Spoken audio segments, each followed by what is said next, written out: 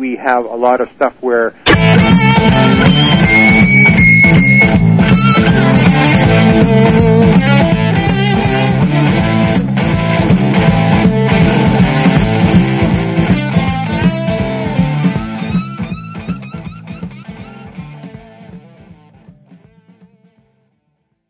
Welcome to UFO Undercover with your host, Joe Montaldo.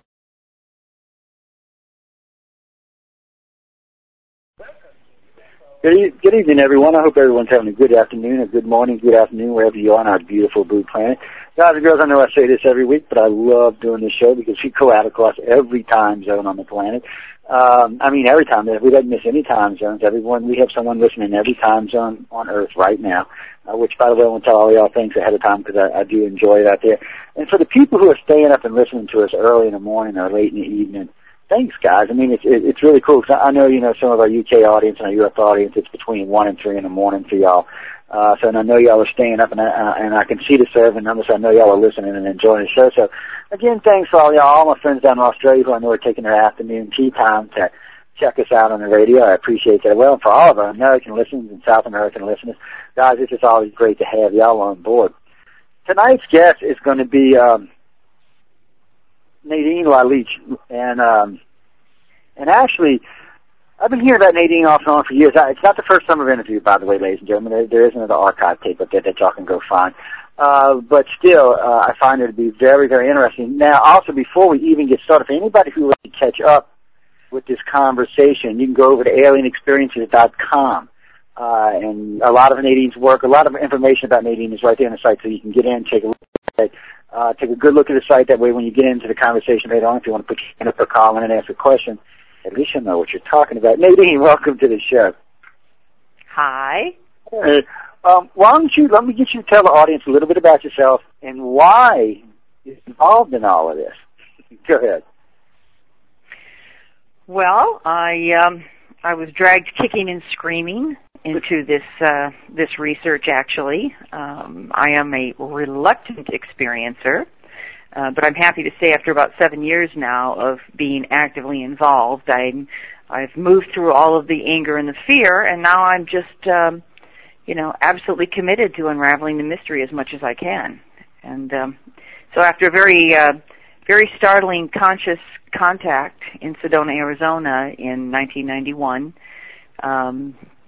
that sort of opened the doorway for me, and tucked it under my bed and hid it away, the experience, for about 15 years until finally in 2005, I'd had enough of the experiences, and I sought out some assistance and some camaraderie through MUFON, where I met Barbara Lamb, and in very short order, within a couple of years, we did the book Alien Experiences together, and now I'm in hook, line, and sinker into this great mystery. Well, it's definitely a great mystery. There's no doubt about that. As much time and money as so many of us put into this, it's kind of nightmarish to actually think about it sometimes. Now, but for you were just going on through life. I mean, you knew about this one experience in your life, but you just, like I said, I heard you say you kind of buried it, you put it away, you put it night for a while, and you just went on with life. Now, what I wanted to ask you here is, was there like a nagging sensation? I mean, was there an overwhelming, what was it that actually drug you back, I guess is what I'm looking for, or drug you into the field is what I'm looking for. I mean, I know the experience is what it is, but what along the line of, I guess, in time actually pushed you back into that direction? Because I know a lot of people, like you said, fight this kicking and screaming because they don't even want to think that they've had alien contact. They're like, no. But I'll let you go ahead. Well, prior to this extremely awake, conscious, physical experience of contact in Sedona, this was in June of 1991, prior to that, I really, frankly, had very little interest in pursuing such a thing, and very little awareness that anything like this had happened to me. So I was, living there. I have an investigative nature, certainly, and I study a lot of things, and I pursue a lot of interests. But at the same time, This had a mild interest for me in general, just ufology in general, but certainly nothing that had to do with abduction or contact with ETs or any of that. And I hadn't read anything. I think I'd seen maybe, one or two movies, and that's about it on it. And I don't believe I've even read a book other than some science fiction. But when this thing happened in '91, I was very jolted. I had to leave the area quickly, and then during this contact, I did have company. I had a friend with me at the time who was rendered unconscious during the whole event. But after this, I was quite shaken, and it affected my life deeply. I was looking for trying to find some rational explanation, something that I considered rational at the time. Yeah. And I wanted it to be some kind of psychological or emotional type of, event or episode or illness or something, but I could never find it over the next few years. And the only reason I eventually came in 2005, made the decision to step out, is because it has never stopped. My involvement with this phenomenon has been extremely prolific. The number of contacts, I have a high degree of retention and the ability to pay attention to facts and issues. Part of it's the training in the legal field that I've done working in litigation. And I work with databases and facts and analyze things for case trial, and that kind of a history, plus some of the other expansion. I've studied a lot of sound and light machines, sensory deprivation tanks. I love studying the brain and memory. With a lot of my history, I came back from these experiences over these 15 years with so much information, and I have dozens and dozens of journals and drawings over the years that finally it just hit a point when I could take no more. And I made that decision. I was tired of living with this thing in the shadow of my life. Well, no, I can totally understand that. I mean, if I had a nickel for every time a contactee told me that, I could have retired a decade ago. It's hard for me because I listen to you and I'm listening like I listen to other contactees, and it's hard on me because I know a lot of the rigmarole that goes along with being contacted, and we're not even talking about the alien part. Just the everyday part of living. It's hard to make people understand that contactees still have lives. Regardless of what's going on, they still have lives. They have to get up and walk the dog, go to work, take the kids to school, whatever. I mean, life goes on regardless. And I think that part is hard. The hardest part is, once you accept the fact that aliens are contactees, that's probably the hardest part after that is just adjusting your life accordingly. But now, so I want to go back to the awakening experience, to the contact that woke you up on this. I mean, what was it? I mean, what? Let me stop here for a minute before I run around in a circle here. What I wanted to know was, what about that contact? I mean, what was it that just jumped out initially and grabbed you? I mean, other than the fact that it was a contact. My first experience. Your first one, yeah. In Sedona? Yeah, in Sedona, yeah. I was kind of curious. So what was it you initially seen that got you, Well,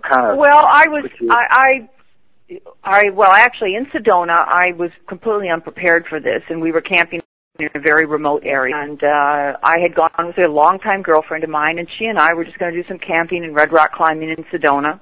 We were in a van. We were just outside the main area, the Red Rock area, and in a very remote area.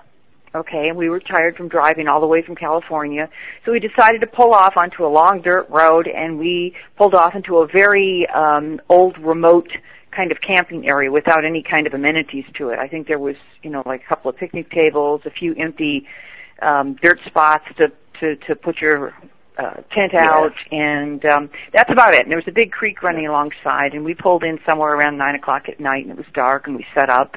And I had a creepy feeling that we were being watched, although there was nobody in the area. And again, we were far off any main road. Anyway, I went to bed. In the back, we had a couple of sleeping bags thrown in the back of this van, and it was a hatchback van, a Toyota hatchback, and it would slide. The van hatch split up at the back. and I went to bed. She followed afterwards. We'd left all of our camping goods, material, food, everything was sitting around on the ground outside. We'd set up a little table and chairs. And the next thing I know is I'm sound asleep, she's sound asleep, and I hear a click. I sit up, and the hatch goes up, and I'm sitting up in my sleeping bag, and the light goes on in the van. The hatch is up, the light goes on, and I'm just sitting there. And I can't see, my eyes are trying to adjust, very black outside. And the next thing I know, there was a hand reaching in the van towards me. And it's not any kind of a hand I've ever seen before. It has 3 fingers and a thumb. It's grayish in color, and it's a very long, skinny arm. Well, you're talking about, when you were mentioning the fact that, how difficult it is for us to incorporate this into our life, you're absolutely right. Because what happens here now, first of all, this wasn't something I had a reference for, because I had not been studying this. I wasn't thinking about aliens ever in my life. I never contemplated, I never researched, I never read a book. I was off in other areas with my exploring and research. Anyway, so this arm and hand comes out to me. This is a difficult initial stage for anybody. The shock is beyond trying to wrap your head around this, and your emotions are there. So here your body is filled with adrenaline. I was scared, probably more frightened than I'd ever been frightened in my entire life. My body is filled with adrenaline rushing through. I'm breaking into a sweat. My heart is about to jump out of my chest. And I am looking at this thing, but at the same time going, this cannot be. This can't be happening. This can't be happening. So that's the initial shock I think so many of us experience, especially when it just seems to happen. Of course, looking back in time, I realize now that there were contacts that occurred prior to this, but they were buried in my memory. In this instance, it was so present, alert. I was so awake. Next thing I know, there's like a couple of seconds of a blackout there. Next thing I know, I'm standing at the end of the van, and I'm paralyzed. I cannot move my body at all. I'm standing up, stiff as a board, in this little nightgown that I'm sleeping in, and I have my hands straight at my side, and on each side there is what I later came to understand is referred to as a gray. Now, I didn't know anything about grays. I wouldn't have even known how to describe it back then, except to say there was a small little person that looked like a child that had gray skin and a large head. But I didn't know that later on I realized it was referred to as a gray. Anyway, there's one on each side of me. I can't raise my head up. And yet I feel there's a presence. I know there's someone else standing in front of me. Very tall, very large, a sense of a masculine figure. And we stand there for a couple of seconds, 5-6 seconds, and the next thing I know, I can feel myself being raised up off the ground, straight up, as though I'm being levitated 3 or 4 inches up off the ground, and I'm barefoot, initially. And we begin to move forward. And I cannot raise my head. My chin is almost pressed down to my chest, but I can glance side to side, and as I glance side to side, I can see the tops of the heads of these little characters, one on each side of me, and I can see them off to the side. I can see that I can see a little of the glow of the light from behind me from the van, and I can see a little glow ahead of me, a very bright glow as I look forward with my eyes. Even though my head is tilted, I can see an extremely bright light it seems like we're heading towards. Then the only thing else that I can feel before I am rendered unconscious is I can feel something hitting my face as we're moving along. And we're moving along, and by the time before I become unconscious, probably traveled, I don't know, maybe 10 feet. And apparently we were going into the woods, and something's hitting my face. The next thing I know, and this is something that's in physical experiences for me, there tends to be a real, a hard return to the bed, to the floor, wherever I was taken from. And it's like a big whoosh, boom, and that's what happened. I was sitting in the van. I knew, boom, I'm in the van, and I hit hard. It's almost like I dropped onto the top of my sleeping bag, and I'm just shaking violently. The light is off in the van. My friend, Pamela, is asleep beside me, and I am literally in a state of hysteria. And there's nothing else going on except I'm sitting on top. And those first, those first few minutes were challenging, to say the least. Yes, to say the least. And I was beside myself, trying to find a way to, find a way to look at what just happened to me, because I knew, especially since I'd been working in a lot of different mind states, some of the studies that I do have to do with different states of consciousness, and I was very, very aware I didn't have a dream. I was very aware that I didn't have anything that I was familiar with, that I'd studied before. I didn't have any consciousness. It was real. I could not wake my friend up, and I tried. And that was the return time was around 3:30 in the morning, and it got light out about 10 after 5, something like that. So I sat there unable to get this woman to budge. She would not wake up. She was so out cold. And finally it started getting light around a little after 5, and she suddenly woke up. We went outside, and one of the most, prominent parts of being outside, we'd left all of our belongings, our backpacks, our clothes. We weren't concerned because of where we were located. So we had all the food out, nice material, nice camping material, everything. Everything was there except anything that belonged to me. My clothes, my shoes, my towels, anything that was mine was gone, which was very odd. And anyway, that was my initial experience into the phenomenon, and that absolutely escalated from there, and continued. Now you know why we call it now you know why we call it the awakening.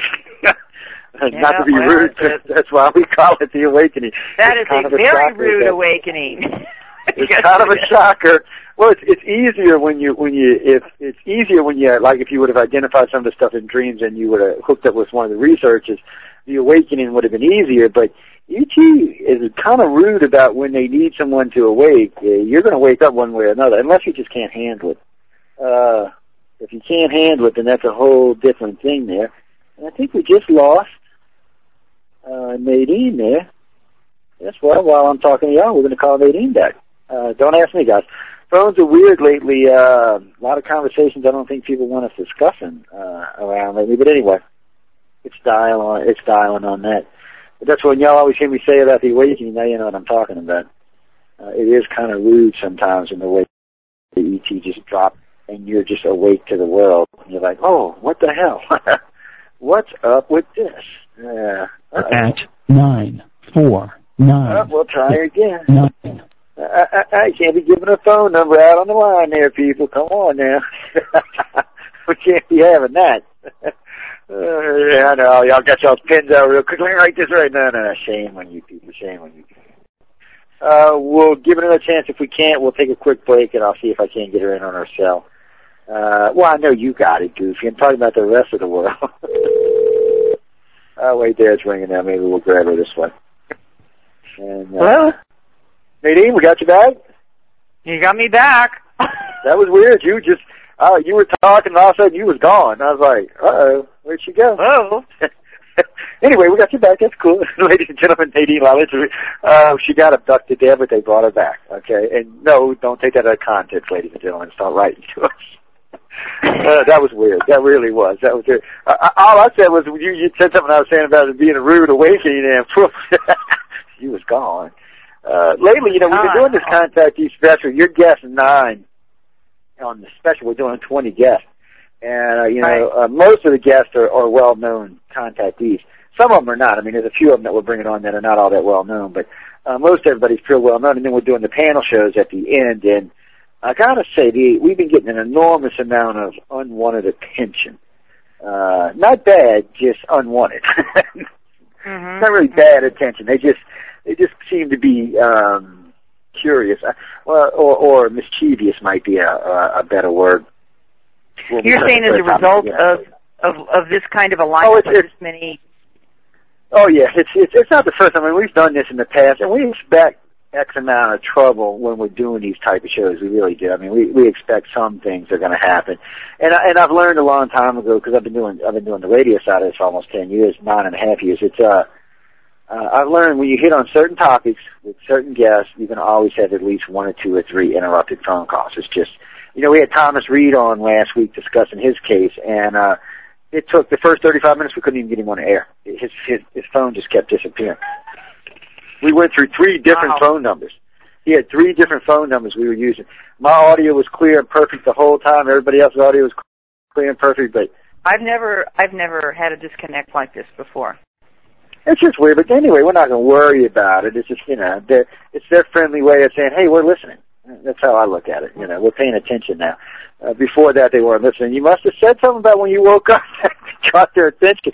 Probably about that. I was thinking of what you said about being dropped back in the sea. It really, literally, I've heard of contactees, or I should say abductees, really describe this a lot. When it's the shock of reality, the shock of coming back to reality, I guess, or our reality, I should say. And they describe it, and a lot of times it's harsh. Now, of course, things change in contactees and abductees' lives according to whatever they're doing with the ETs and how much ever they're involved with whatever's going on. But let me ask you this. I mean, for you personally now, that's a pretty good experience there to wake you up. You're in reality. This is going on. You're going home, right? What are you telling yourself? I mean, let's say this. Let me do this. Let's skip ahead 4 or 5 days after what happened to you.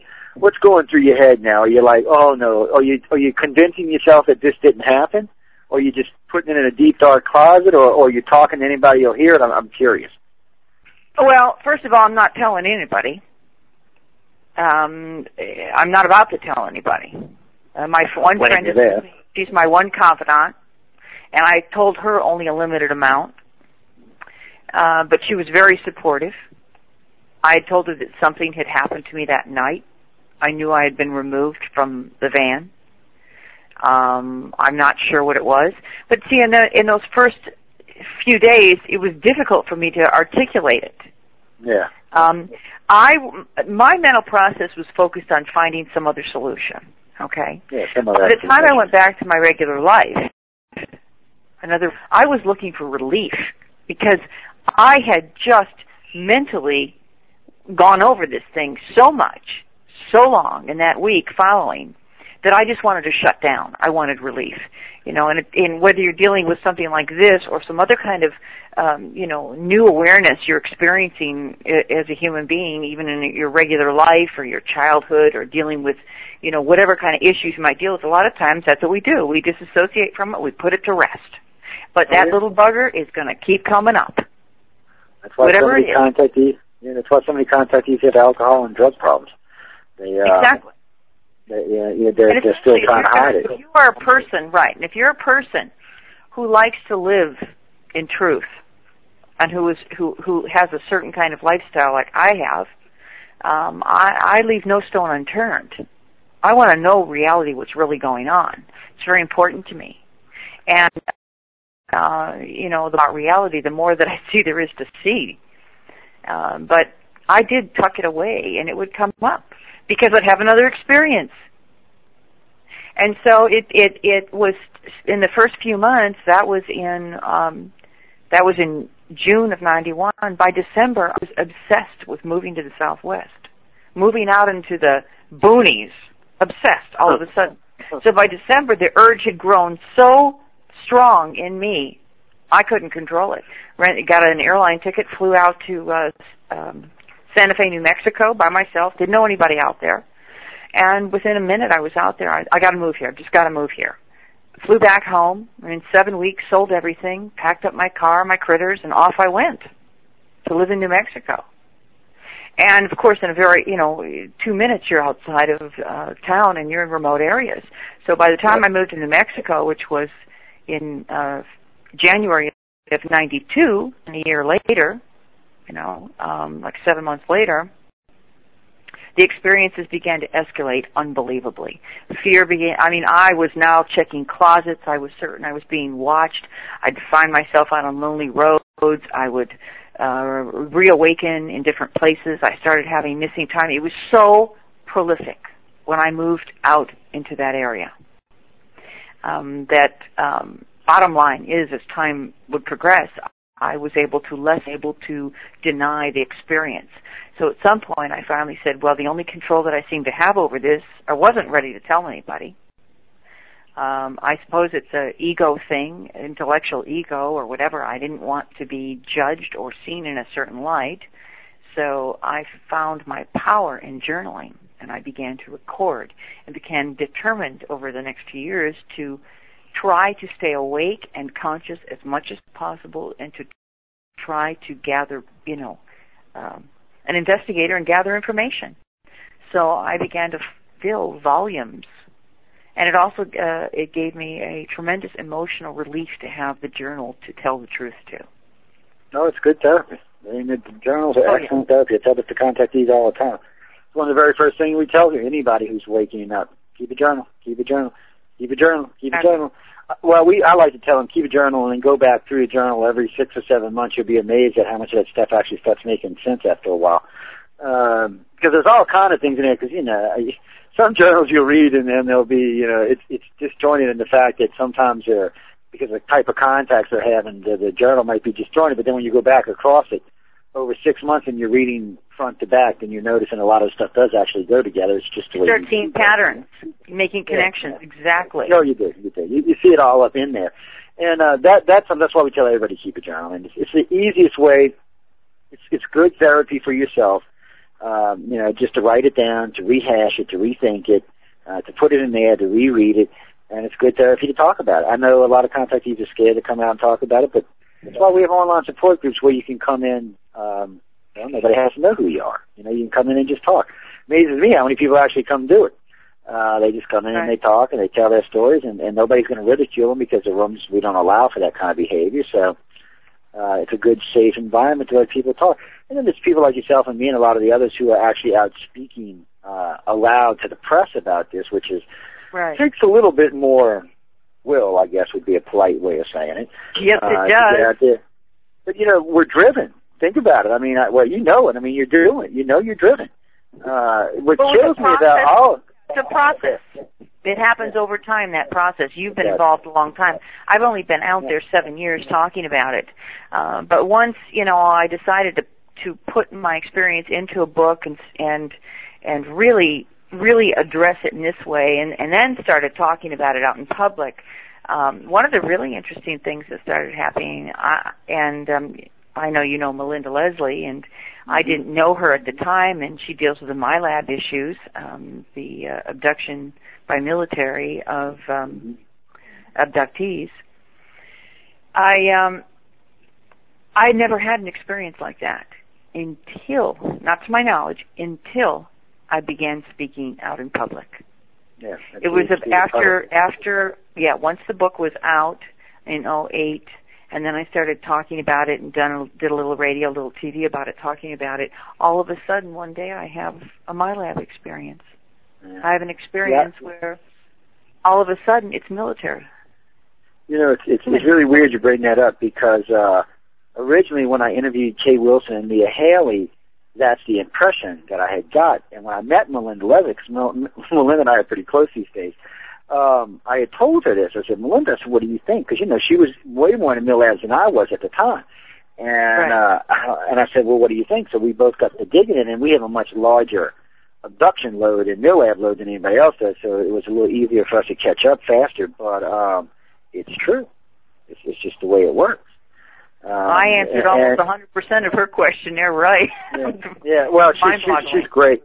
Her and I keep ties. Matter of fact, last time I went on Coast, I invited her to come on with me because we were doing MilLabs. That's what the Coast had invited me on. I had just done a remake of the Betty and Barney Hill case for the X conference, and George had invited me on to come talk about it, so I brought Melinda on with it because her and I were working some joint projects at the time. And but the MilLab thing is an important part of this, and it's important that you brought this up because most everybody I know who's been MilLab, seriously MilLab, not this BS MilLab where they've taken you, wanted to ask you questions, want to know what you're doing, do you know anything about their technology, whatever they're doing, but they're pretty serious about it. Those are usually people who, like Kay and them refer to themselves as communicators. That's usually people who have themselves out there who have a much larger retention of knowledge than the average contactee or abductee. Yes. And that's why they're interested. Granted, not everything in their heads is right, but still, the government knows not everything in their heads right, but they know they have a much larger group of knowledge, so that's who they're interested in. So if they can get you and Kay and Leah and Jim and a few others, then they're getting a better piece of the puzzle. See, that's what we do. That's what iCard does. We're the master puzzle. We're the master puzzle keepers these days. But that's what the mill labs are doing. So at least now we know what to look for. We know that sometimes if you're in the military, you may get mill labs. But I think that's more of a convenience than it is a necessity. And then most of the time, what we find is when you become quite popular or very vocal about what you know, you'll tend to get mill labs. And I mean, it makes sense to me why they're doing it. I mean, you're the one out there saying, hey, well, I know this, and this about the aliens, and the government's going, well, I wonder if she really does. Exactly. Yeah. And it's all in the presentation, too. It's the way you're presenting things. I know I've met a number of people now that do not have a lot of conscious recollection and are not sticklers for facts and information. Some of us are, some of us aren't. So it makes sense. It makes a lot of sense that those of us that are out there and, determined to be on I have my own mission during these experiences, and that is to gather as much information as I possibly can and bring it back with me, regardless of whether it's a physical experience or any other of the other types that I've had. Well, you should always be trying to, everybody who's doing this should be trying to gather information. One of the things we teach contactees is how to pre-program their brain at night so that they can do direct questions. It kind of irritates ET when you do this, by the way, so just be warned ahead of time. But you start programming yourself for specific questions and you do a deep programming after 3 or 4 days, 5 days. The next time they zap you, you subconsciously transmit the question. You don't even realize you transmit it. Most of the time, they don't even realize they're answering it until after the fact. And then one of two things usually happens. Either they're kind of like, wow, did that just happen? Or they're very, well, we'll just say mad and leave it at that. I've had very little response to any of my questions or any of the interests that I've had or any of the questions that I have posed. I've had very little demonstration that there's been 7 species that I have seen that I can recall interacting with, and I have never, ever had them generously offer any kind of information. It's always been on their own agenda. Yeah, well, it's always about their own agenda because that's what all this is about. That's the biggest mistake that most people make about this. Humans have a tendency to want to make this about us. This is not about us. This is about them. Anybody making that mistake, is going to be rudely awakened. Unfortunately for us, they've been here a really, really, really long time. This isn't something that started recently. This has been going on in family lines for a very, very, very long time. And to put it bluntly and succinctly, ET has already disclosed to everybody they want to disclose to. They're disclosing the contactees every day and abductees every day. That's the only people they're interested in knowing. As far as the rest of the planet goes, and I hate to say this, I don't think they really care one way or another. I don't think they really even consider the rest of the population on this planet. It's almost like you would consider the ant pile in your front yard. They not. They may allow the government to do this and that from time to time just so they'll stay out of their own business, but they're not really interested in the rest of the part. They're interested in the contactees. I agree with you. Which is scary too. Have their own research, and that's all that they're focused on. Yeah, and that's all they're focused on. And whether that pans out good or bad, I would say for the contactees, it'll probably pan out okay. For everybody else, I don't know. I really don't. I'm up in the air on that. I really am. I mean, some research suggests that, and some maybe not. So all I can say, and this is from just watching ET and nothing else, this is observation. They haven't wiped us out, and they haven't saved us, and they haven't made us this ingenious species. So for me, it really comes down to it's not so much about us as it is about them, and we're part of their agenda. We may get some side benefits, such as empathy and telepathy and clairvoyancies and things along that line, but in the end, it's about them. And I'm just want to know what it's about. Why you've been here for 100,000 years or 200,000 years? Why did you pick up Nadine in her last? Why did you wake up Nadine? Why didn't you just leave her as an abductee instead of making her a contactee? These are the things I'm really interested in. For you, what is it you think that they woke you up for? Because you were definitely woke up. I mean, you definitely were. Yeah, that's a good question. I mean, as I look back, in my life, I can recall, for example, here's one scene I can recall. I'm about 10 years old. I'm waking up. I grew up in the Midwest in a little small town in Michigan. And I recall waking up one evening in the summertime, walking into the living room, and I had only one other sibling, a brother. My mother and father were in the living room, and they were sitting on the couches, and they were unconscious. And the television was blaring, and the front door was open. The lights were on in the house. It was dark. It was nighttime. And I remember that particular event, walking out there and them being unconscious, sitting. I say unconscious, but let's say they were in a dazed state, sitting slumped. I never knew what that was. Never understood what that was. And I was about 10 at the time. My brother was probably 16. And yet the front door's open, and I just vaguely remember about somebody being at that door or coming in that door. And it's only many years later that when I looked, obviously once I was involved in this situation actively, that I have been able to look back on experiences like that and say, wow, okay, this has been happening. I've just been unconscious to it. First of all, I think that in my case, I can't speak for anybody else. I think that why did they abduct me in that absolutely blatant, open manner, the way that they did in Sedona in '91? Well, my life had evolved. My emotional, my psychological awareness, my intellect, interest, things I was involved in, had awakened to a certain level that had never existed before. I had been very involved in a lot of things throughout my life. I'd been involved in a life. I'd had a very challenging youth and early years, extremely challenging.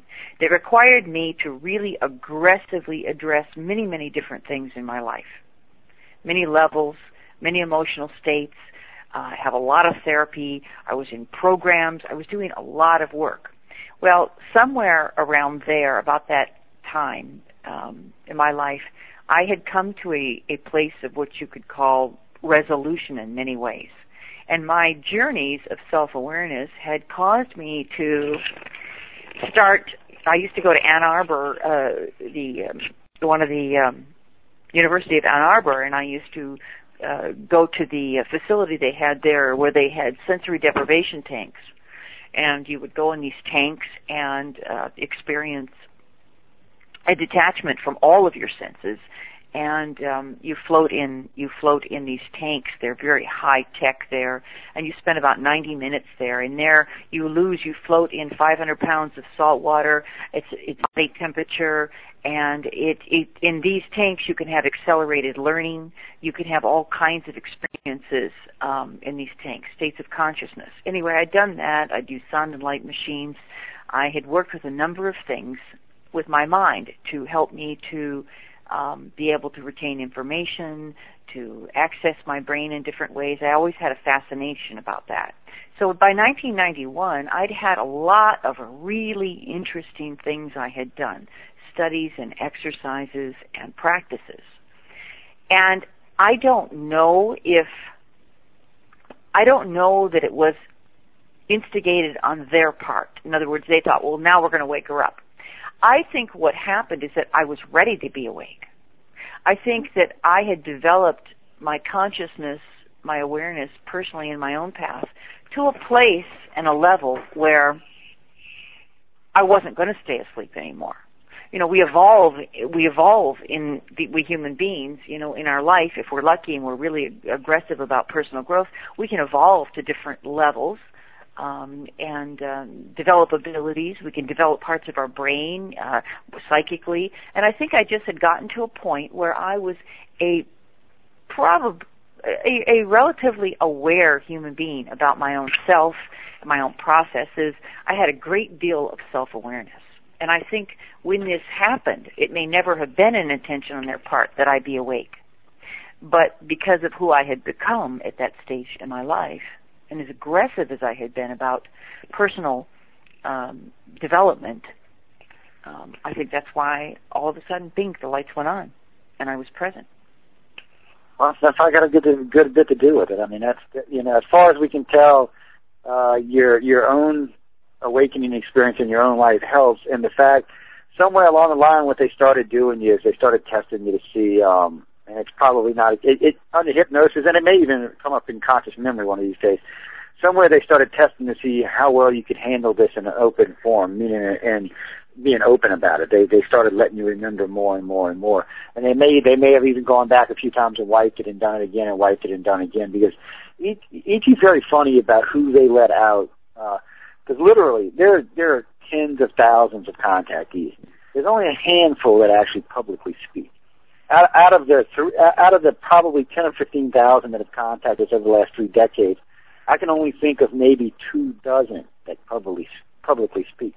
And out of all the rest that none of us know nothing about or will ever know about, you've got to wonder why it's such a select few. And I really do think a part of it is that you become conscious enough that when you're dealing with them, you can deal with it. It doesn't, right. It freaks you out, but you don't go insane. You don't end your life over it. You keep your everyday life going. And matter of fact, most of us adjust our lives according to them, like becoming self-employed or something along those lines, so that we can even push these agendas. I shouldn't say agendas, but push these knowledges and research more. And it's really weird. See, for me, it's easy because I see it every day. But for anybody listening to the radio show, they're going, "Oh, Joe's nuts." Joe's actually been seeing it for 30 years. A little different for me. It's just today alone. I mean, you'll make contactee number 9 I've talked to you today. So it's a little different for me. 3 of them were famous. 6 of them are not, but still. It's a little different for me, and I in listening to you speaking, and I said this with Thomas last week, I hear this over and over and over from this group of people. So now the kicker is, what color eyes you got? What blood type do you have? She goes, damn, that's a personal question. You don't have to answer, mind you, okay? I asked everybody that because it's part of a blood type study we're doing right now. I mean, I don't know if that was something submitted or not. No, I thought you submitted. I thought I remembered it, but I was going to ask you anyway because I'm just curious on the air. But you don't have to answer. Strangely enough, I don't know my own blood type. Shame. Of all the things that I know, I do not know my own blood type, to tell you the truth. My eyes are blue. Find that out for me one of these days. Just email it to me. You ain't got to. The reason why is I thought I had seen it, but I'm not 100% sure. The thing about it is we've noticed now they are definitely messing in specific bloodlines. It's not that every bloodline doesn't get abducted, because everyone does, but in reality, the rare blood types are abducted much more than the non-rare blood types, meaning the Rh negatives are abducted on a magnitude much larger than the positives, even though positives make up 85% of the blood types. That's what nobody realizes. Right now on planet Earth, all the Rh positives make up 85%. The Rh negatives only make up 15% of the world's blood types, but yet make up over 70% of the contactees. Wow. So there's definitely a reason for it. And they found out recently in other things that some of the negative traits are a little different. And, it's a mutation. Rh negative is a mutation. It just popped out of nowhere 25,000 years ago. There was no negative before that. Really? Even science doesn't know where this came from. It was a mutation that came along, and it's at the same time green eyes came along. It's another mutation. Green eyes and O negative blood, and it's like O negative is a universal donor. There was no universal donor before O negative, but all of a sudden, we've now got a blood type that everybody on the planet can use. Isn't that just weird? Even science is like, because we're dealing with 3 doctors with this case, and they're all like, ooh. And when I start thinking in aliens, because, professionals are, they're like, oh, wait a minute, you're saying alien. I'm like, give me a better explanation, doc. After this show, I'm going to grab at my medical files and take a look and find out what my blood is. I can't believe I don't know. Well, somebody just wrote in, well, I'm A positive and I'm a contactee. Well, yes, you are. We're not saying because you're positive you're not a contactee. Right. Yeah. But you know what? You're right. We look at patterns.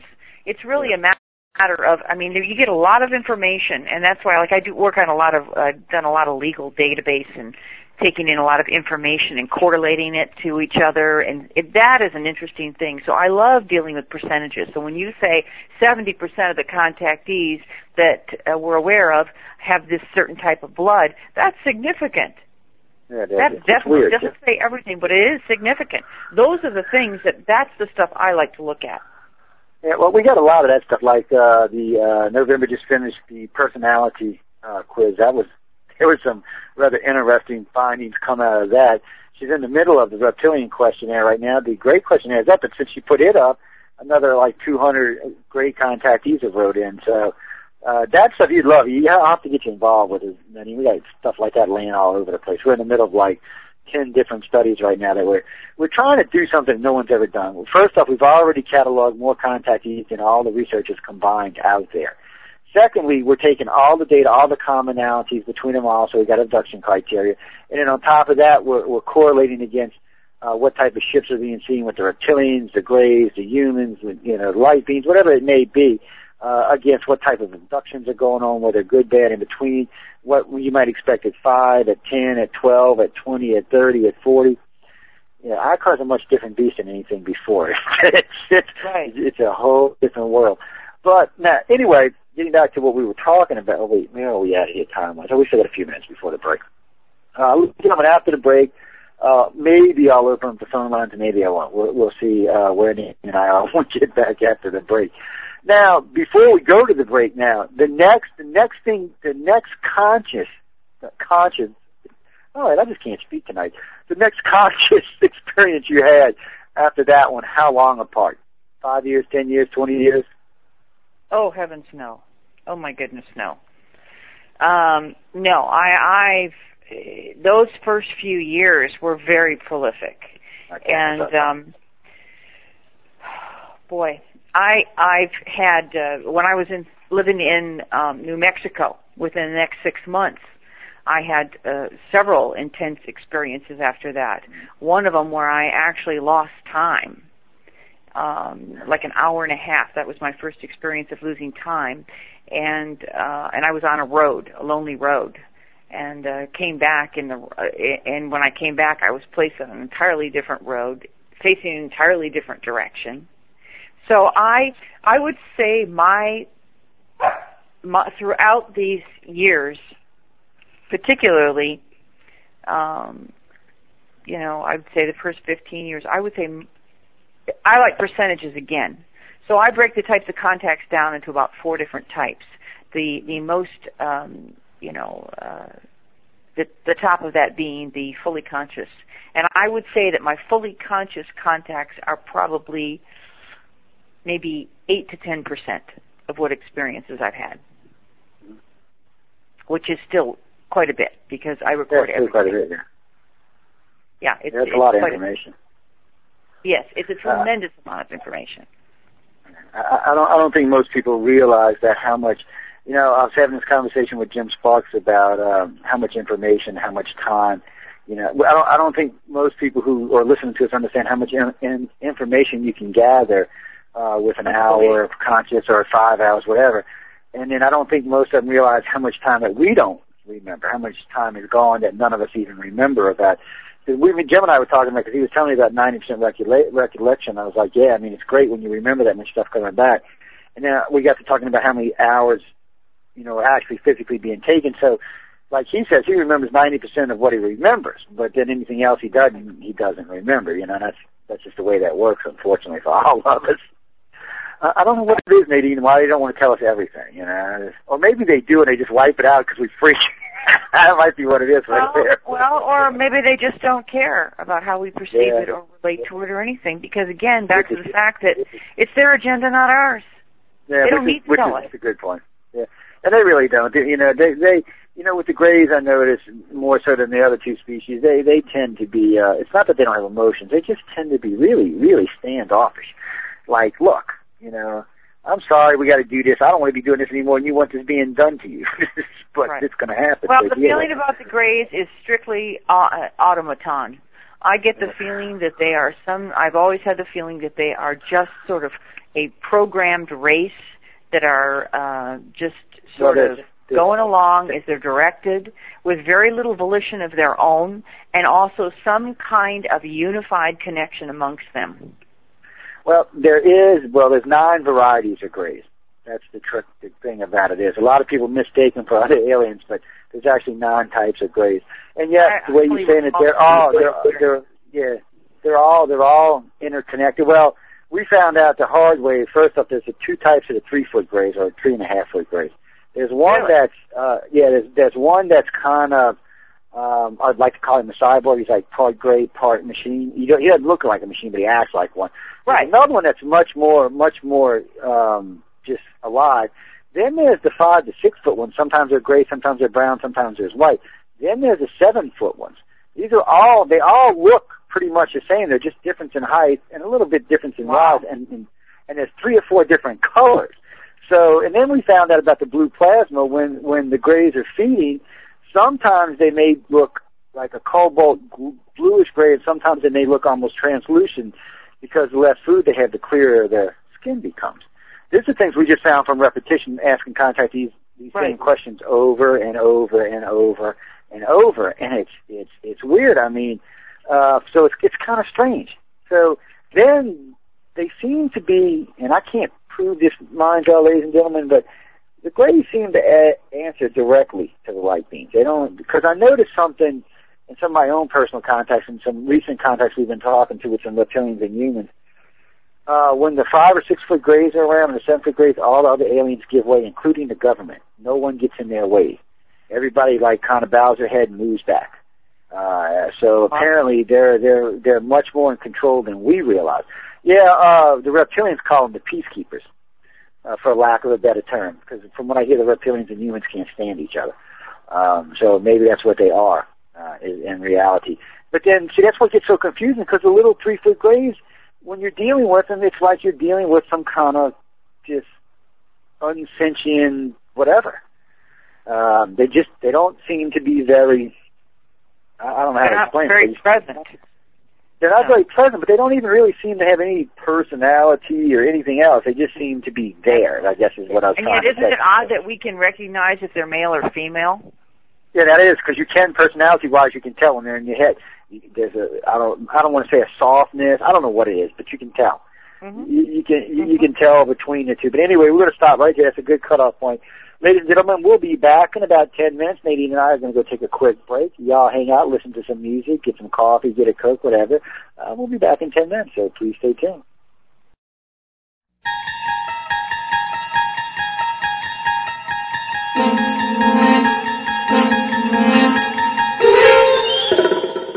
You're listening to UFO Undercover with your host, Joe Montaldo, right here on the Paranormal Radio Network.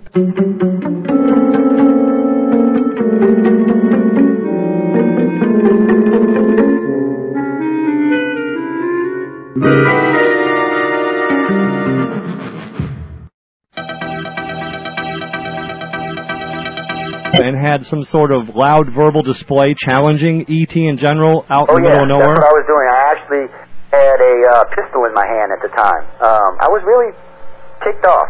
When I was having this fit, I was waving the gun in the air, okay, and I had this fit. And at this moment I said, okay.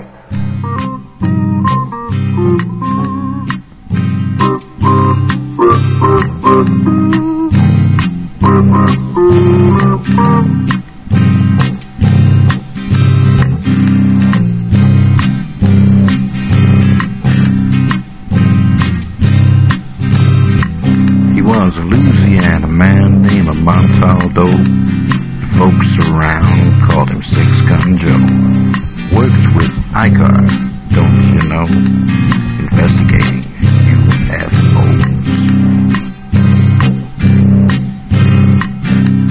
Out for a drive with a gal one night, they stopped to check out a reporting site. When an alien lit right there on the ground, commenced to throwing his weight around. Now, old Six Gun didn't take too kindly to that kind of thing, especially without Vaseline or anything like that, you know. Seriously. Well, Six Gun looked that critter right in the eye and said, "Any last wish before you die, yo?" Reached for his gun, quick as a switch and said, "Fill your claw, you son of a bitch." Now a legend spread across the land about this pistol-waving man. But if you're from space or from Earth below, you don't give no lip to Six-Gun Joe.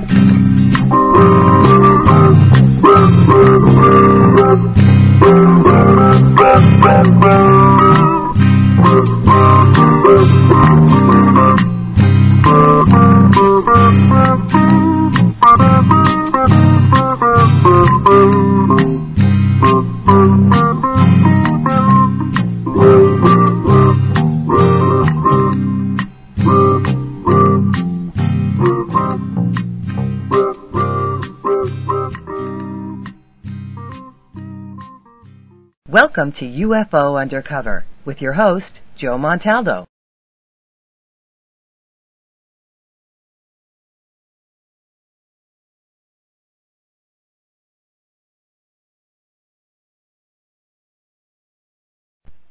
Good evening, everyone, and welcome back to UFO Undercover. Like Natasha says, I am your host, Joe Montaldo.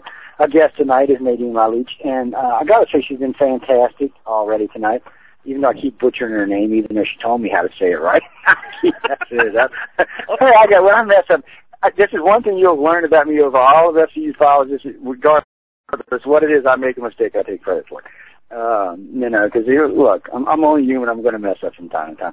Actually, ladies and gentlemen, Nadine and I were talking just before we came back live. We were talking about MILABs and why the government may or may not need to take, MILABs. I mean, for the general listener audience, what do y'all think it is? I mean, why do you think they're snatching people like Nadine, or why do you think they're snatching other contactees for the information? I mean, if they knew everything, they sure wouldn't need to pick us up. They could just leave us alone and stop aggravating the hell out of us. So, I don't know. What do you think, Nadine? I mean, we know it's some kind of information they're after. We know that the contactees such as yourself that are having more recall are the people they're after. I mean, that's who they want to talk to. So I can only conclude that they're looking for answers, just like we are.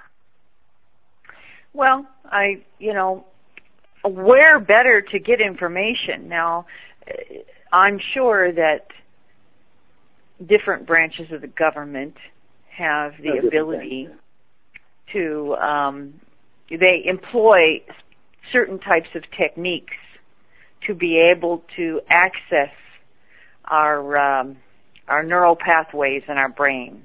We know that it's been a long time that the government has employed different kinds of techniques, mind-altering, mind-bending techniques to either gather information from someone or to promote some kind of information into a person. So it's not a strange concept that they can do that they could also abduct us and they could try to get information from us. But when you think about it, especially those of us that really are committed and becoming more skillful at retaining contact information when we have these experiences, I mean, we're going to see things, and we're going to see things, say, for example, on the inside of a craft. We're going to see technology.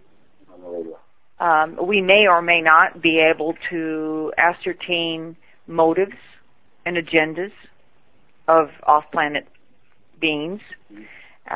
So it would really, I just really think it makes a lot of sense, A lot of times, our military, if it's particularly military involvement, they're thinking they go slam it, bam, they're going to go head to something. But this is not a situation where I can't even imagine, even if the government or various governments on the planet is indeed in conscious contact with various races or some races in some manner, they're still only going to be able to get limited information. Still, because they're made up the way that we are. They have the same physiological building makeup that we have as experiencers. That's what the military, that's what the government has. We're all human beings here dealing with these off-planet life beings.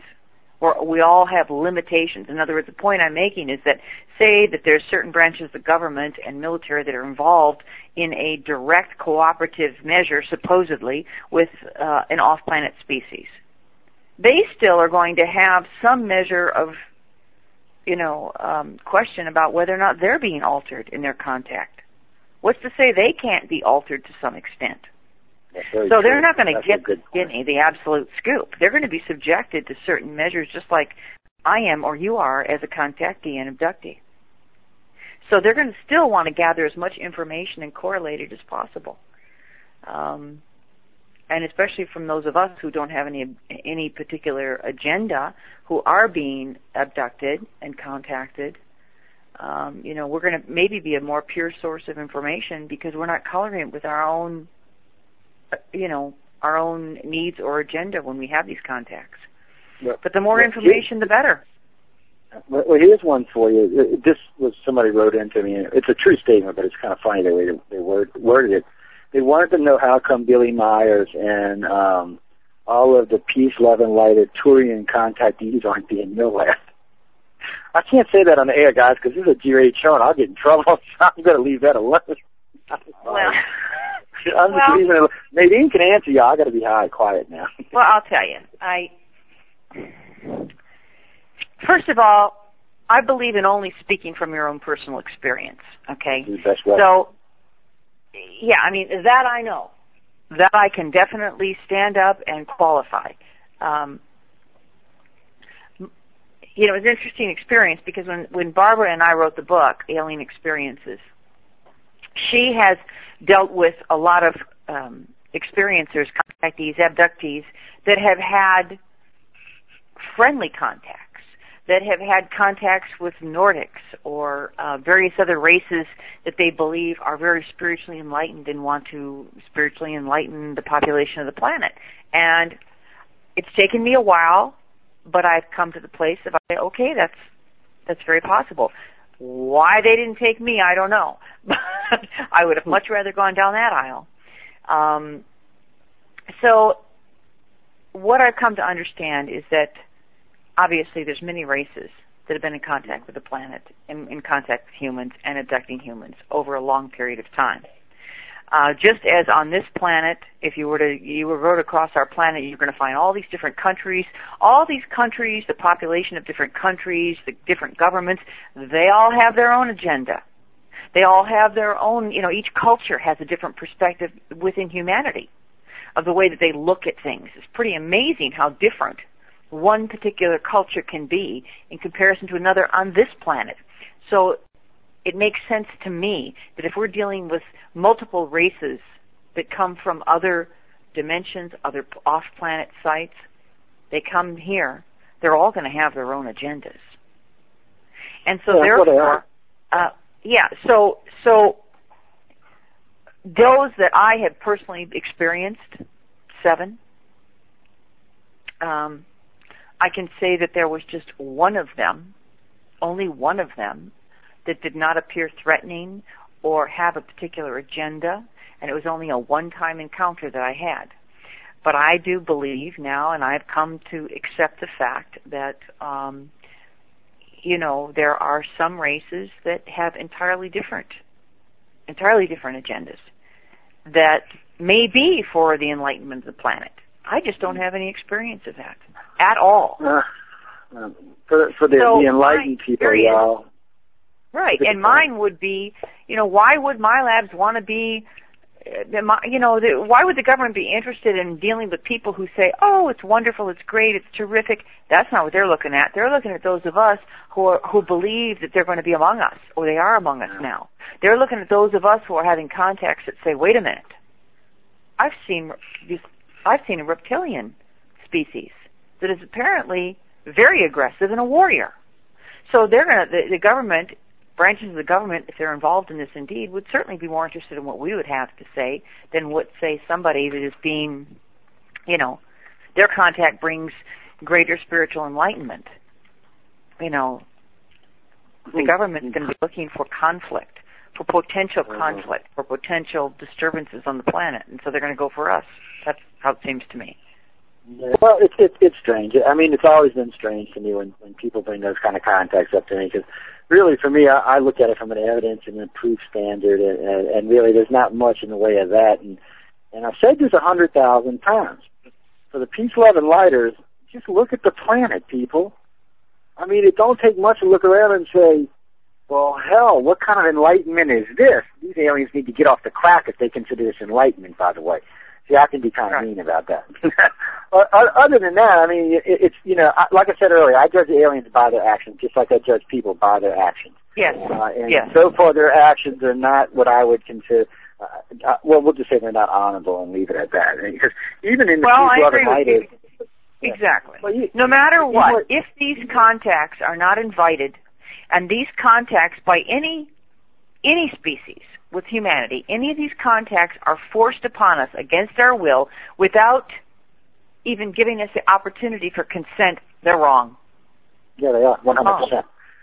They're and I say to all my friends that write me about their good contacts, I said, did they call you on the phone and say, hey Bob, I'm going to come pick you up today, I'm going to take you a swing around the galaxy, we're going to chit-chat, I'm going to introduce you to some other ETs, I'm going to drop you off. I said, did that happen? Well, no, but the experience was great. I said, but well, wait, they just came and took you without asking, they took your kids without asking, they took your wife without asking. I said, you know, that's illegal in this country. I mean, we put people in prison for doing that. That's enough to start a war between two countries, and I'm thinking it's not acceptable. You know, regardless if I find myself in a keeper role or a communicator role with the ETs or not, I'm still griping that they're taking me against my will, even though these days I know when they're coming. You know, exactly. I know well in advance when they're coming, but still, they're not calling me on the phone and saying, Joe, I'm stopping isn't it, by. when you can tell that they're coming? Oh yeah. Still freaks me out, by the way. But you know, that's just one of those things. Now, I mean, we've been seeing questions coming in all over the place. Let me see. We're going to jump back a few of them here. Let's see. This one came in from Sandman. It's about they want to know. It said, can we wake ourselves up during the contact, and why are some people picked up so much more than others? Well, that's a good question, Sandman. What do you think, Nadine? All right. The first part of the question was again can contactees wake themselves up doing the contact? You know, shake themselves awake. All right. Or drag yourselves out. I think it takes a tremendous amount. First of all, you've got to conquer your fear. That's a big one. The fear can be immobilizing. I had an experience where I was absolutely certain. Now, I even asked for it. I can stay awake. I can be present for this. I'm ready to be present. And then when I had a totally present experience, a few days after that, I was not ready. So I think it takes you have to really be in control of your emotional state. But I cannot tell you that I've had control once it started. For me, what happens is that I tend to be aware and alert in the beginning. And so in the very beginning, the only way that I could exercise my personal power here was to fight becoming unconscious and going into that altered state.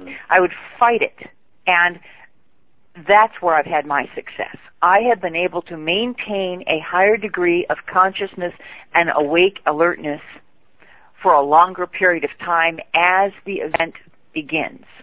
Then sometimes, it seems, during the event, there's a spontaneous moment where I can wake up out of it. I don't feel that I have control in the middle of it, but then I will sometimes, maybe because they're exercising less control over me at that moment, so I awaken a little more to my surroundings.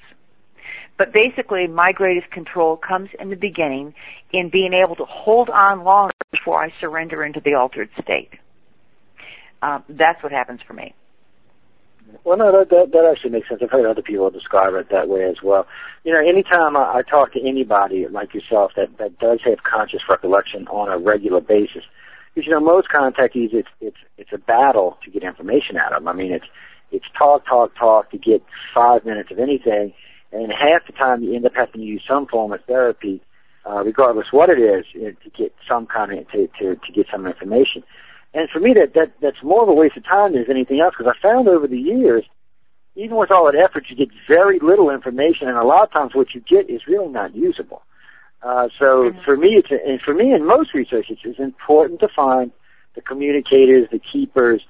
The communicators are people that are out there communicating ET. Now, they're not so much communicating for ET as they are just communicating about ET and what's going on in their personal lives. Some of them are more pro than against. It just depends.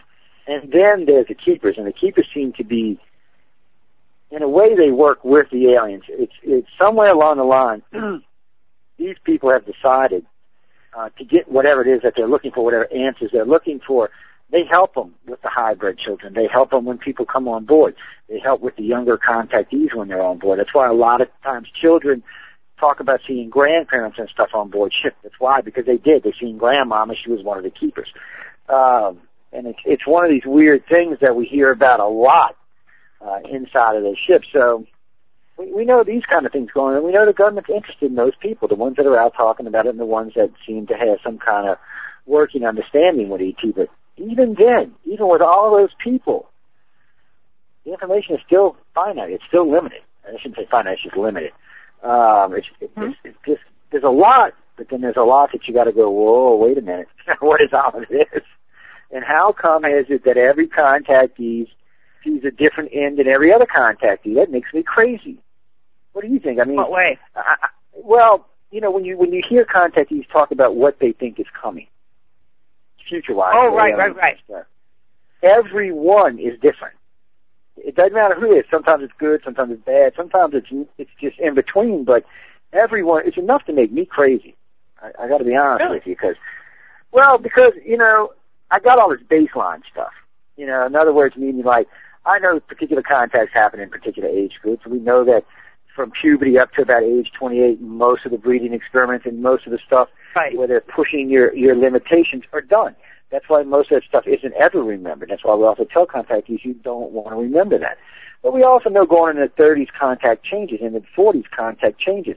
We become more self-aware. We understand more of what the aliens are doing. We become more conscious of the programs, the people around us, the other people involved in the programs. We just simply are becoming more conscious along the lines here. So, you know, all of that seems to be common, but then when you start asking, what do you think? Oh, no. And then it's a whole other thing, which tells me right after that ET lies pretty damn good, to be honest with you. Because some of these things that people are coming up with, I'm like, where are they getting this from? You know, and I ask them, you know, I'm a researcher, so I ask them. Mine has been consistent as to what I've seen repeatedly and what has been alluded to me repeatedly. Yeah. And you're right, when the fact that they orchestrate various scenarios, that they have a way of tampering with our memory and our neural processes to coerce us or make us believe something is happening, it makes you very skeptical. It really does. But you know, I think also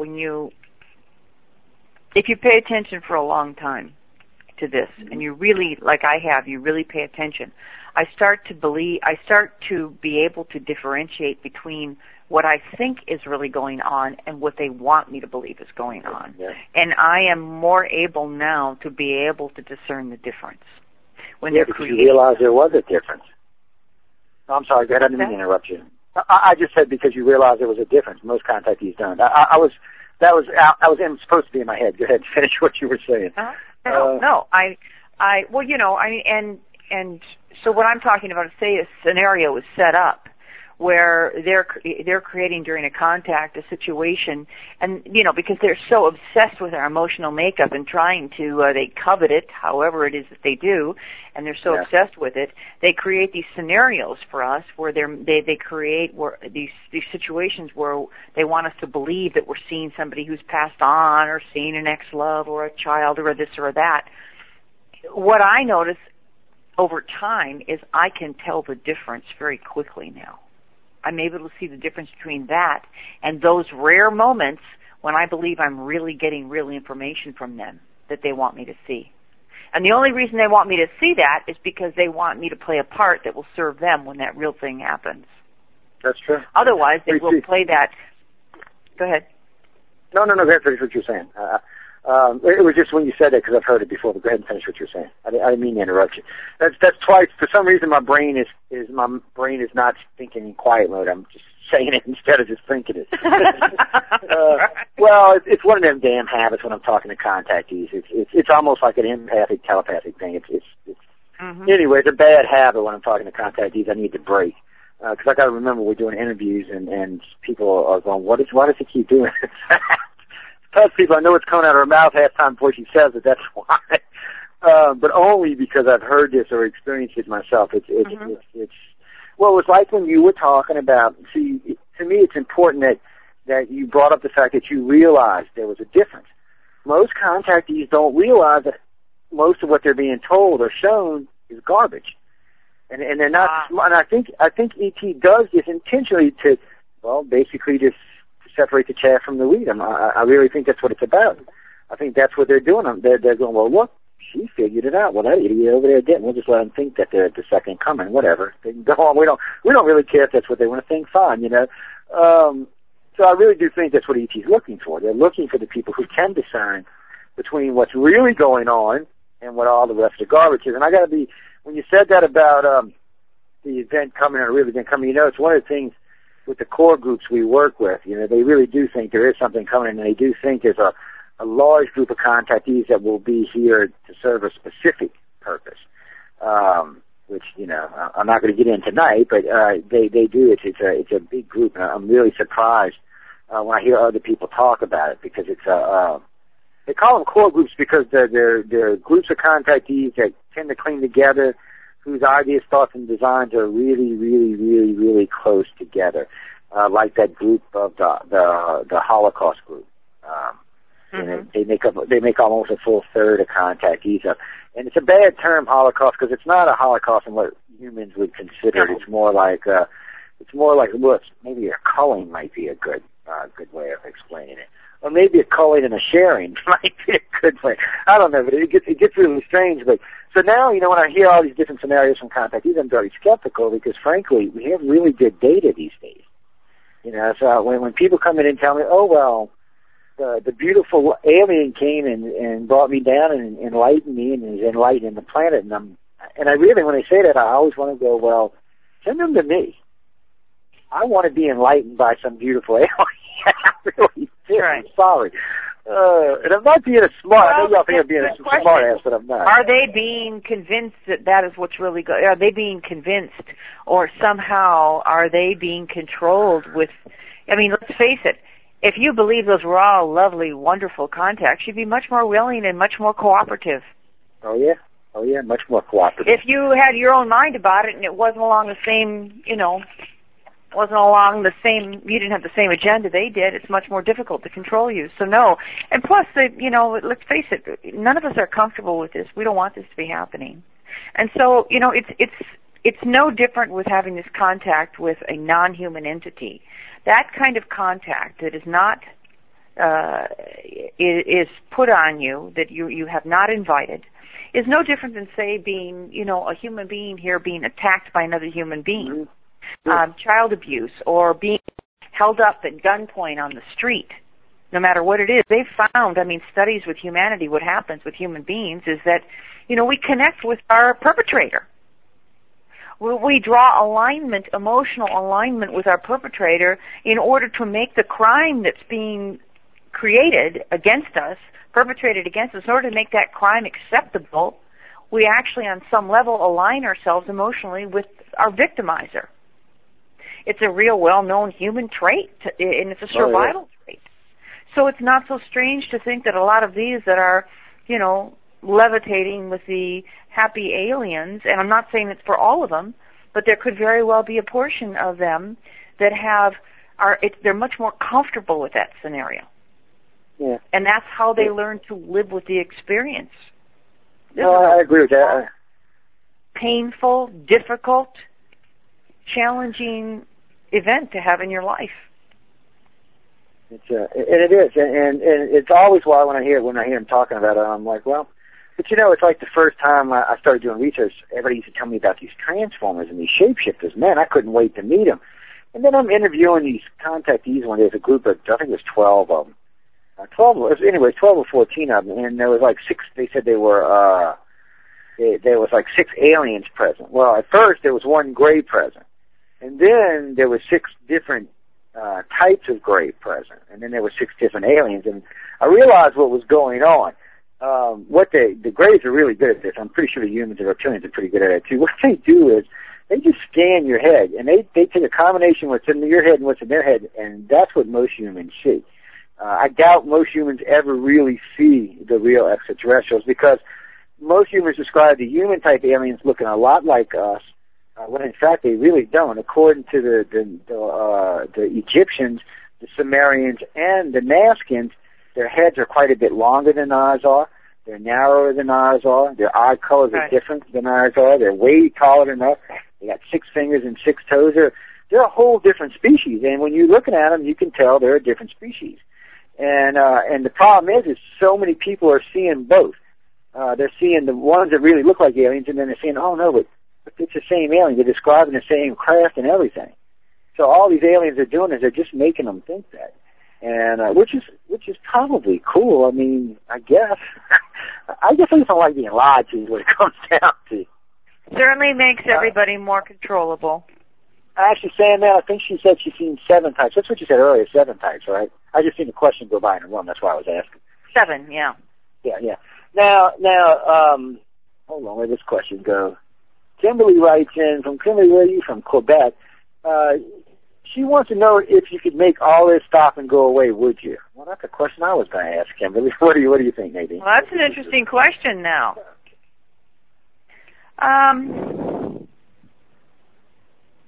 Boy, nobody's ever asked me that. If I could make it stop now. Well, I think I crossed over somewhere a point of no return. I went through years of feeling absolutely traumatized and victimized by this. Then I moved to the next level of absolute anger and rage. How dare they? Especially for someone where I come from and the work that I've done. My life has been about balance and peace and being grounded. I'm out there contemplating many things and have a vision for many things, but my feet are, I'm very conservative. I like a certain amount of, stability, predictable life. But at the same time, as this has progressed, I'm on the other side of something now, and it's a very interesting place to be. It's like, I want to know. This isn't anymore, do I like the contacts? No. They've slowed down, to my knowledge, considerably in the last 6-8 months.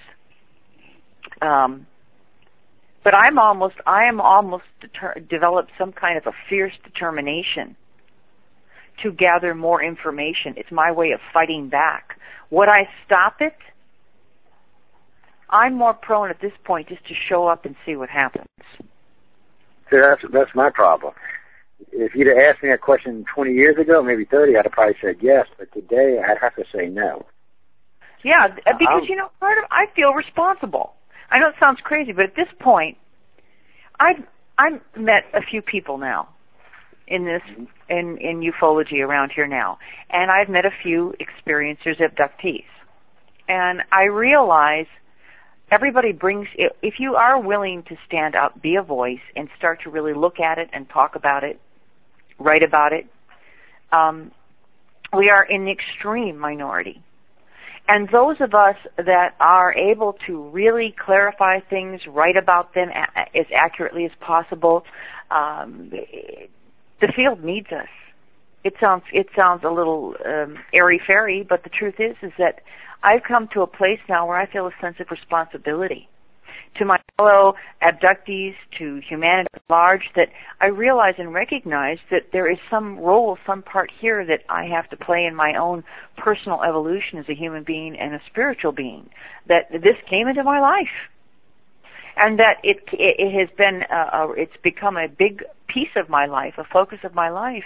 And I've been very involved in all kinds of service work in my life with, people and animals and all kinds of different work I have done, here on this planet in humanity.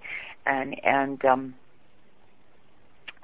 suddenly this has become something else for me. This has become a bigger calling for me, where here I am, and you know what? I was expecting that I was going to have, when I stepped out and I started talking about this at large, I was expecting that people, say in the law firms, people that I know, I was expecting ridicule. I was expecting, disbelief. I have been utterly and completely amazed to find how well received I have been by people that I never would have anticipated it. So everybody has something different to bring, and at this point, my determination to unravel the mystery, my desire and commitment to be of service at this stage of our humanity in however I can is probably greater than my fear of continued abduction. And I feel the need to report for whatever it's worth. No, that's a good thing. If you ever hear the intro song for this show, you'll know how I feel about that. They wrote a song about, it's called Six Gun Joe. They wrote a song about one of my experiences when I went out to a place where there was lots of contact. I had an absolute hissy fit, man. I was hot. I had enough. It even says it in the song. I had enough. I wanted some kind of closure. There was certain things I wanted to know. I was just refusing to do anything else. It was one of those disaster nights, but it was an insane night itself. I got a show coming up where I'm going to be interviewed. I'll actually probably talk about the experience itself, but it was rather interesting to say. I just got mad. I had enough of it, and I really wanted to know I'd been in the field at that time 20 years, and I'd been knowing my own experiences for like 14 of those years. So I was hot. I wanted something. I wanted to know some answers, and it's like anything. After a while, it takes you, and now you're at the helm of it, and now I'm not a victim anymore. I refuse to think in terms of being a victim. I may not be able to stop this experience, but now, I certainly don't look at it as anything good. But at this point, I feel like I am one of the people who is on the forefront of something. I'm not being subjected to it as a victim anymore. Now I'm on the forefront. I didn't choose to be here, but this is where I'm at. So what am I going to do with it? I'm going to try to bring greater awareness to the whole subject matter if I can. I'm going to be one of those who's willing to be an information gatherer and start to find out what's going on. Well, and that's what you need to be. I mean, that's what needs to, all the contactees need to be like that. Right. You need to get out but there I and think, you need to pay more attention. Good. See, that's one of the things I realized, though, is that when I think that's the next step for me. I'm working on another book right now. I think the next step for me is assisting other experiencers by sharing my experience of transformation in this thing. How I went from being a victim to being an absolute assertive gatherer of information, researcher. I want to delve into this mystery in every way that I can, how I've strengthened myself and preparing myself for more and more awareness and more contact. And, I think there's, having come to the place where I'm not afraid anymore is an amazing place to be not afraid after having been utterly terrified for so many years. So I think there's a lot of people that continue to wake up to this event in their life, and I think they need support, and they need a support system. So I think that's going to be part of what my work will be down the line in helping encourage and support those people. That's what I started as, was a support. Our goal originally was to bring abduction research into ufology. Of course, it was kicking and screaming, but still. I used to beat Stephen Bassett over the head with it. Richard, anybody would listen to Richard Dole and Stan Friedman, Kathleen Waldron. Come on, I had the courage to rewrite the Betty and Barney Hill case. I wasn't going to let this go, and at first they tried to ignore me. They really did, but I got a really big mouth, and I got a big radio station, and you're not going to ignore me for long. So we've been forcing our way in, and by setting up that support group initially, that's where we meet our contactees that we keep. Right now, it's open right now. We keep a 24-hour-a-day, 7-day-a-week support group online, open for any contactees that want to talk anytime. And there's almost always somebody in there. Well, the radio station room stays open 24 hours a day, and the iCall room stays open 24 hours a day. Now, you're going to usually find more people in the radio room because they're listening to the radio, but Sundays, Thursdays, other days when we're doing support groups, you can find them in there chatting. And that's really what it's for. It's a place for people to talk safely and not be ridiculed and not be attacked. And if they want to make a report, fine. If they don't want to make a report, fine too. It's not a big deal. And as far as, we prefer that people don't give us anonymous information because we would rather have the information because it makes it more credible, but absolutely. We do accept them. I mean, we do accept anonymous reports, but it goes into the pile of anonymous reports, because that's what it is. And, if it correlates with some other stuff, it'll get used. If not, it'll be, there's a lot of stuff we get that sits there because there's not a place for it. It's an oddball. Right. or it's an oddity. And we're keeping it just on the outside, like Charles Hall's tall whites. Until him, I had never heard of the tall whites. And when I met him, I told Charles, I'm like, I don't know, Charles, maybe you were programmed by the government. You know, maybe that's what it was, some kind of experiment. But then out of the blue, I had 2 state troopers contact me out of Las Vegas who had seen these guys in the casinos when they were working details. So now there was, and then there was 3 cab drivers that came in that drove these guys around. So then there was 5 coordinating reports. So, you know, it always makes a difference. But right. I'm still skeptical. For me, I'm going to be totally honest with everybody. For me, there's the reptilians, the grays, the humans, the light beams, and the brown guys, the little ones they say that eat you. Those 5 type aliens, there is solid, tangible proof for them and their spaceship. The rest of them, it happens to be who you're there with, what you're doing with, and what they may be doing with you. But those are the ones we know for a fact that abduct in large masses. We know that because it's just from the contactees. All the rest of them, God only knows what they're doing. You know, and from the way the Grays explain it, there is a limited amount that they let come to the planet. It's not just an open policy. They're not just letting everybody and their mama come visit Earth. There is a limit to what they'll allow here, what type of aliens they'll allow here. Because frankly, some of their races aren't ready for us, just like we're not ready for them. And some of them probably aren't as advanced or as good at hiding things as these races are. And come on, we're already busting these guys out, you know. So if you get somebody here that's sloppy, that's another reason you can limit.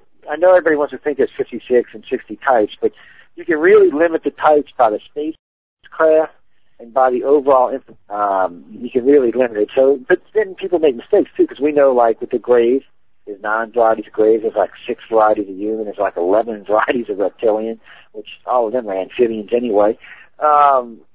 So, I mean, this is all stuff that right there, just between those 3 species, there's 20-something types.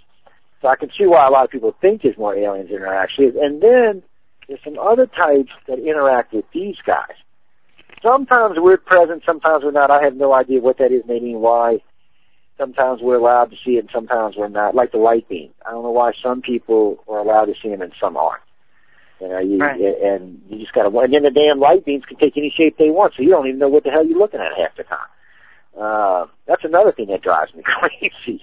Between the light beams and the rest of them, their telepathic abilities, you always got you wondering, what is it you're actually doing? I think it's a good thing to be skeptical, to question your own self, to question your senses all the time, and to correlate, like you said, going back into the journal, being able to look at what you wrote last month, last year, and to be able to really, you know, that is the only way, by continuing to record your information in as much detail as possible, that you can come up with a general overall view of what's going on. You can't, not one piece of information or one story or one recollection is not going to tell the story. It has got to be a collection moving in a certain direction. And I question myself all the time. Well, no, that's the best way to do it. I do it. See, for me, I have to do 2 things. I have to question myself all the time, and then I have to shut my own self off when I'm doing research on other people, so that what I'm thinking is not interfering with what I'm thinking about their case. Oh, exactly. Because a lot of times their cases aren't relevant to mine. Yeah, you know, so. Exactly. And it's important not to, one of the things that I realized I think was very important for me, a very important aspect of my continuing to move through this territory, was realizing that I did not have to come to an absolute conclusion about anything. Yep. That I'm slowly but surely pondering and considering information, experiences, and slowly but surely developing a hypothesis about what I believe may be going on, who's here, what the intention is. It's a slow process. It's not something you can come to terms with immediately. And so that I like that, because what that allows me to do is, rather than coming to any kind of conclusion, which I believe is foolish, because not only are we having our senses altered as experiences, during these experiences, there's a variety of experiences. People are having experiences that I'm not having. So it's much better for me to maintain an open mind, and to just continue to collect the information, process, look at patterns, look at percentages, I don't know if in my lifetime I'll come to an absolute conclusion about what I'm certain is going on. No, I don't know if there is any absolutes in this. But, no, but what I am certain is that I absolutely do believe they are among us now.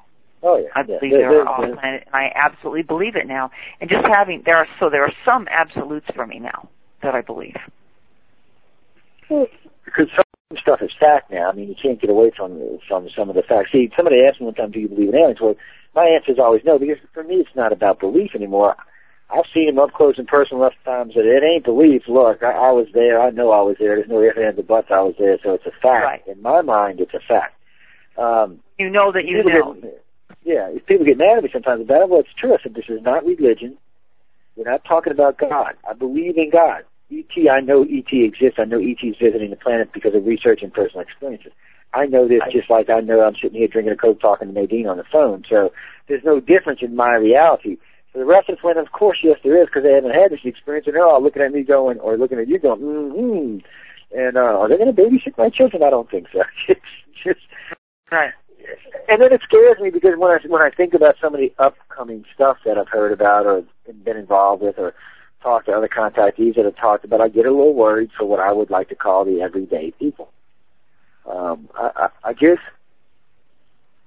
got the worst feeling that it's not going to end well for them. Just one of those feelings. Well, if you're not prepared, but if you're not prepared, the problem that's a good point. It's with any kind of catastrophe of any kind, any magnitude. What happened down in New Orleans? What's just happened in Japan? What could very well happen here soon in California? If we just look at what's happening with our weather alone on the planet, and you're not prepared, if you've got information but you don't want to look at it or consider it, if you're not prepared, I mean, that's a big part of it.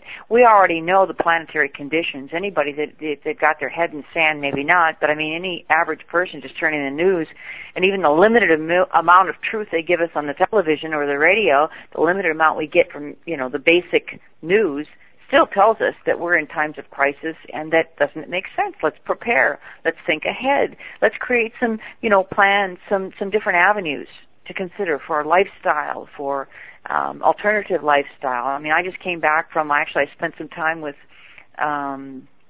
Melinda Leslie and Kim Carlsberg there, and they just started their UFO tour business and in Sedona, and I got a chance to go out for an evening with them. They've been there just starting up, and I'm looking at land. I'm looking for off-grid. I'm looking for just another place to have.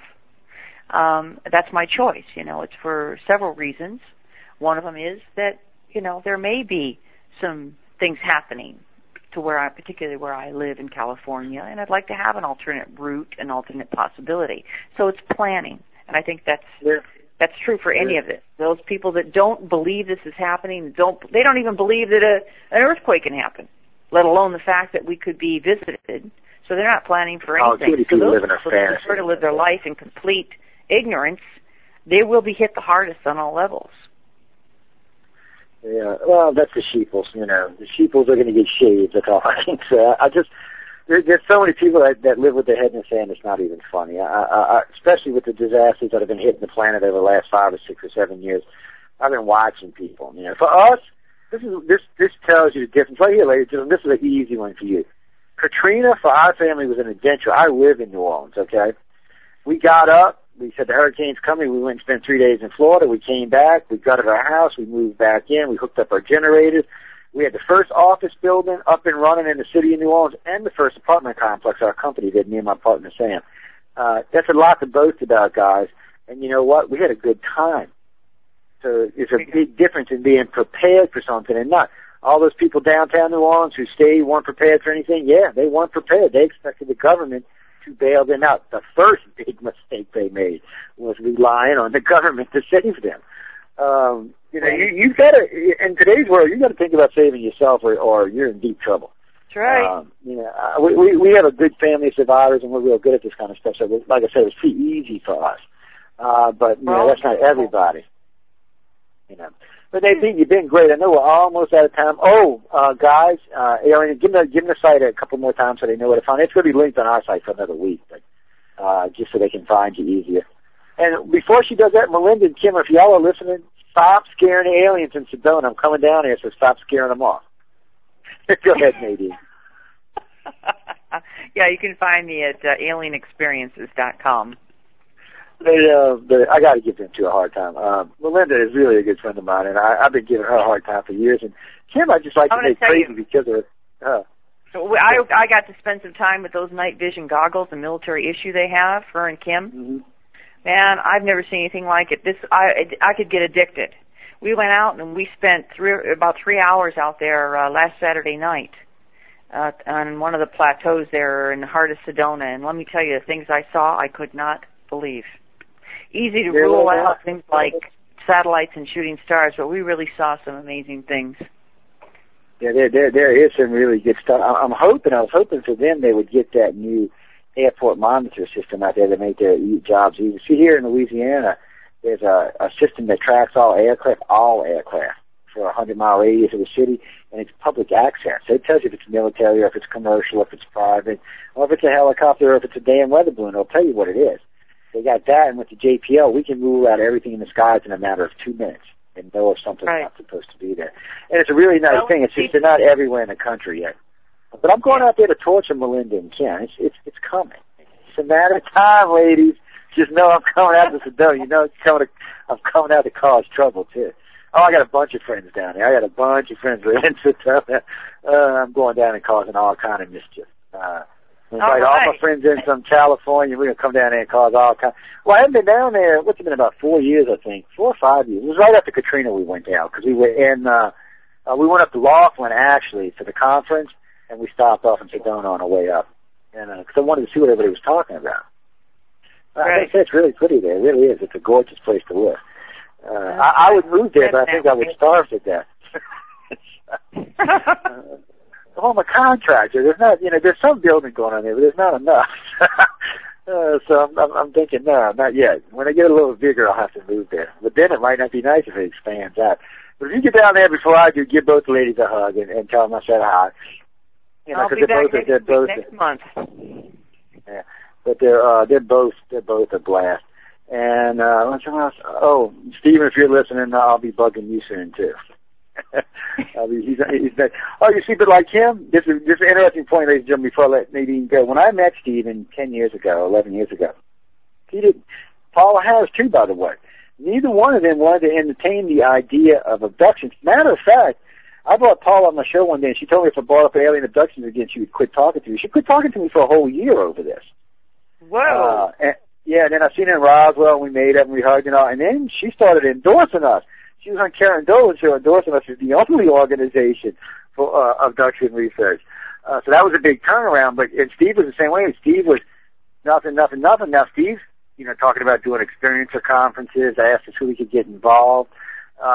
He's realized, which most researchers should realize, if you want the truth of alien contact, if you really want to know what ET's doing here, the only place to go is to Contactee. The government's not going to tell you, and I doubt they even really know, and nobody else knows but ET, so the only other place to go is to Contactee. I never understood why this was so hard for researchers to understand. I never did understand that. And they fight it tooth and nail. And I can understand some people, but some of these contactees, frankly, are nuts. But in reality, there are manner of expression, yes. Yeah, there are some excellently credible contactees in the field these days. They're excellent speakers. They have good credentials. They're clean. They're not nuts. They're living everyday lives, and they're very convincing when they speak. And there's simply no reason for these people to be lying about this. There's no logical reason that they would be lying about this. So there are good witnesses out there. It's just, you ever notice what makes the news media or the thing? It's always the crazies. Yeah. They don't want the real contactees. They are the woo-woo people. And they don't want any credible abductees or contactees on CNN or Fox.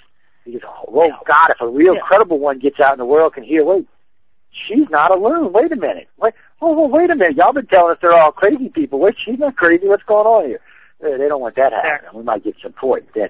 But again, Nadine, you've been fantastic. I know we're running over into Kevin Smith's time now, but You did a great job, and I'll be looking forward to speaking to you again. Any contact information, anybody want to get hold to you, where can they reach at? AlienExperiences.com.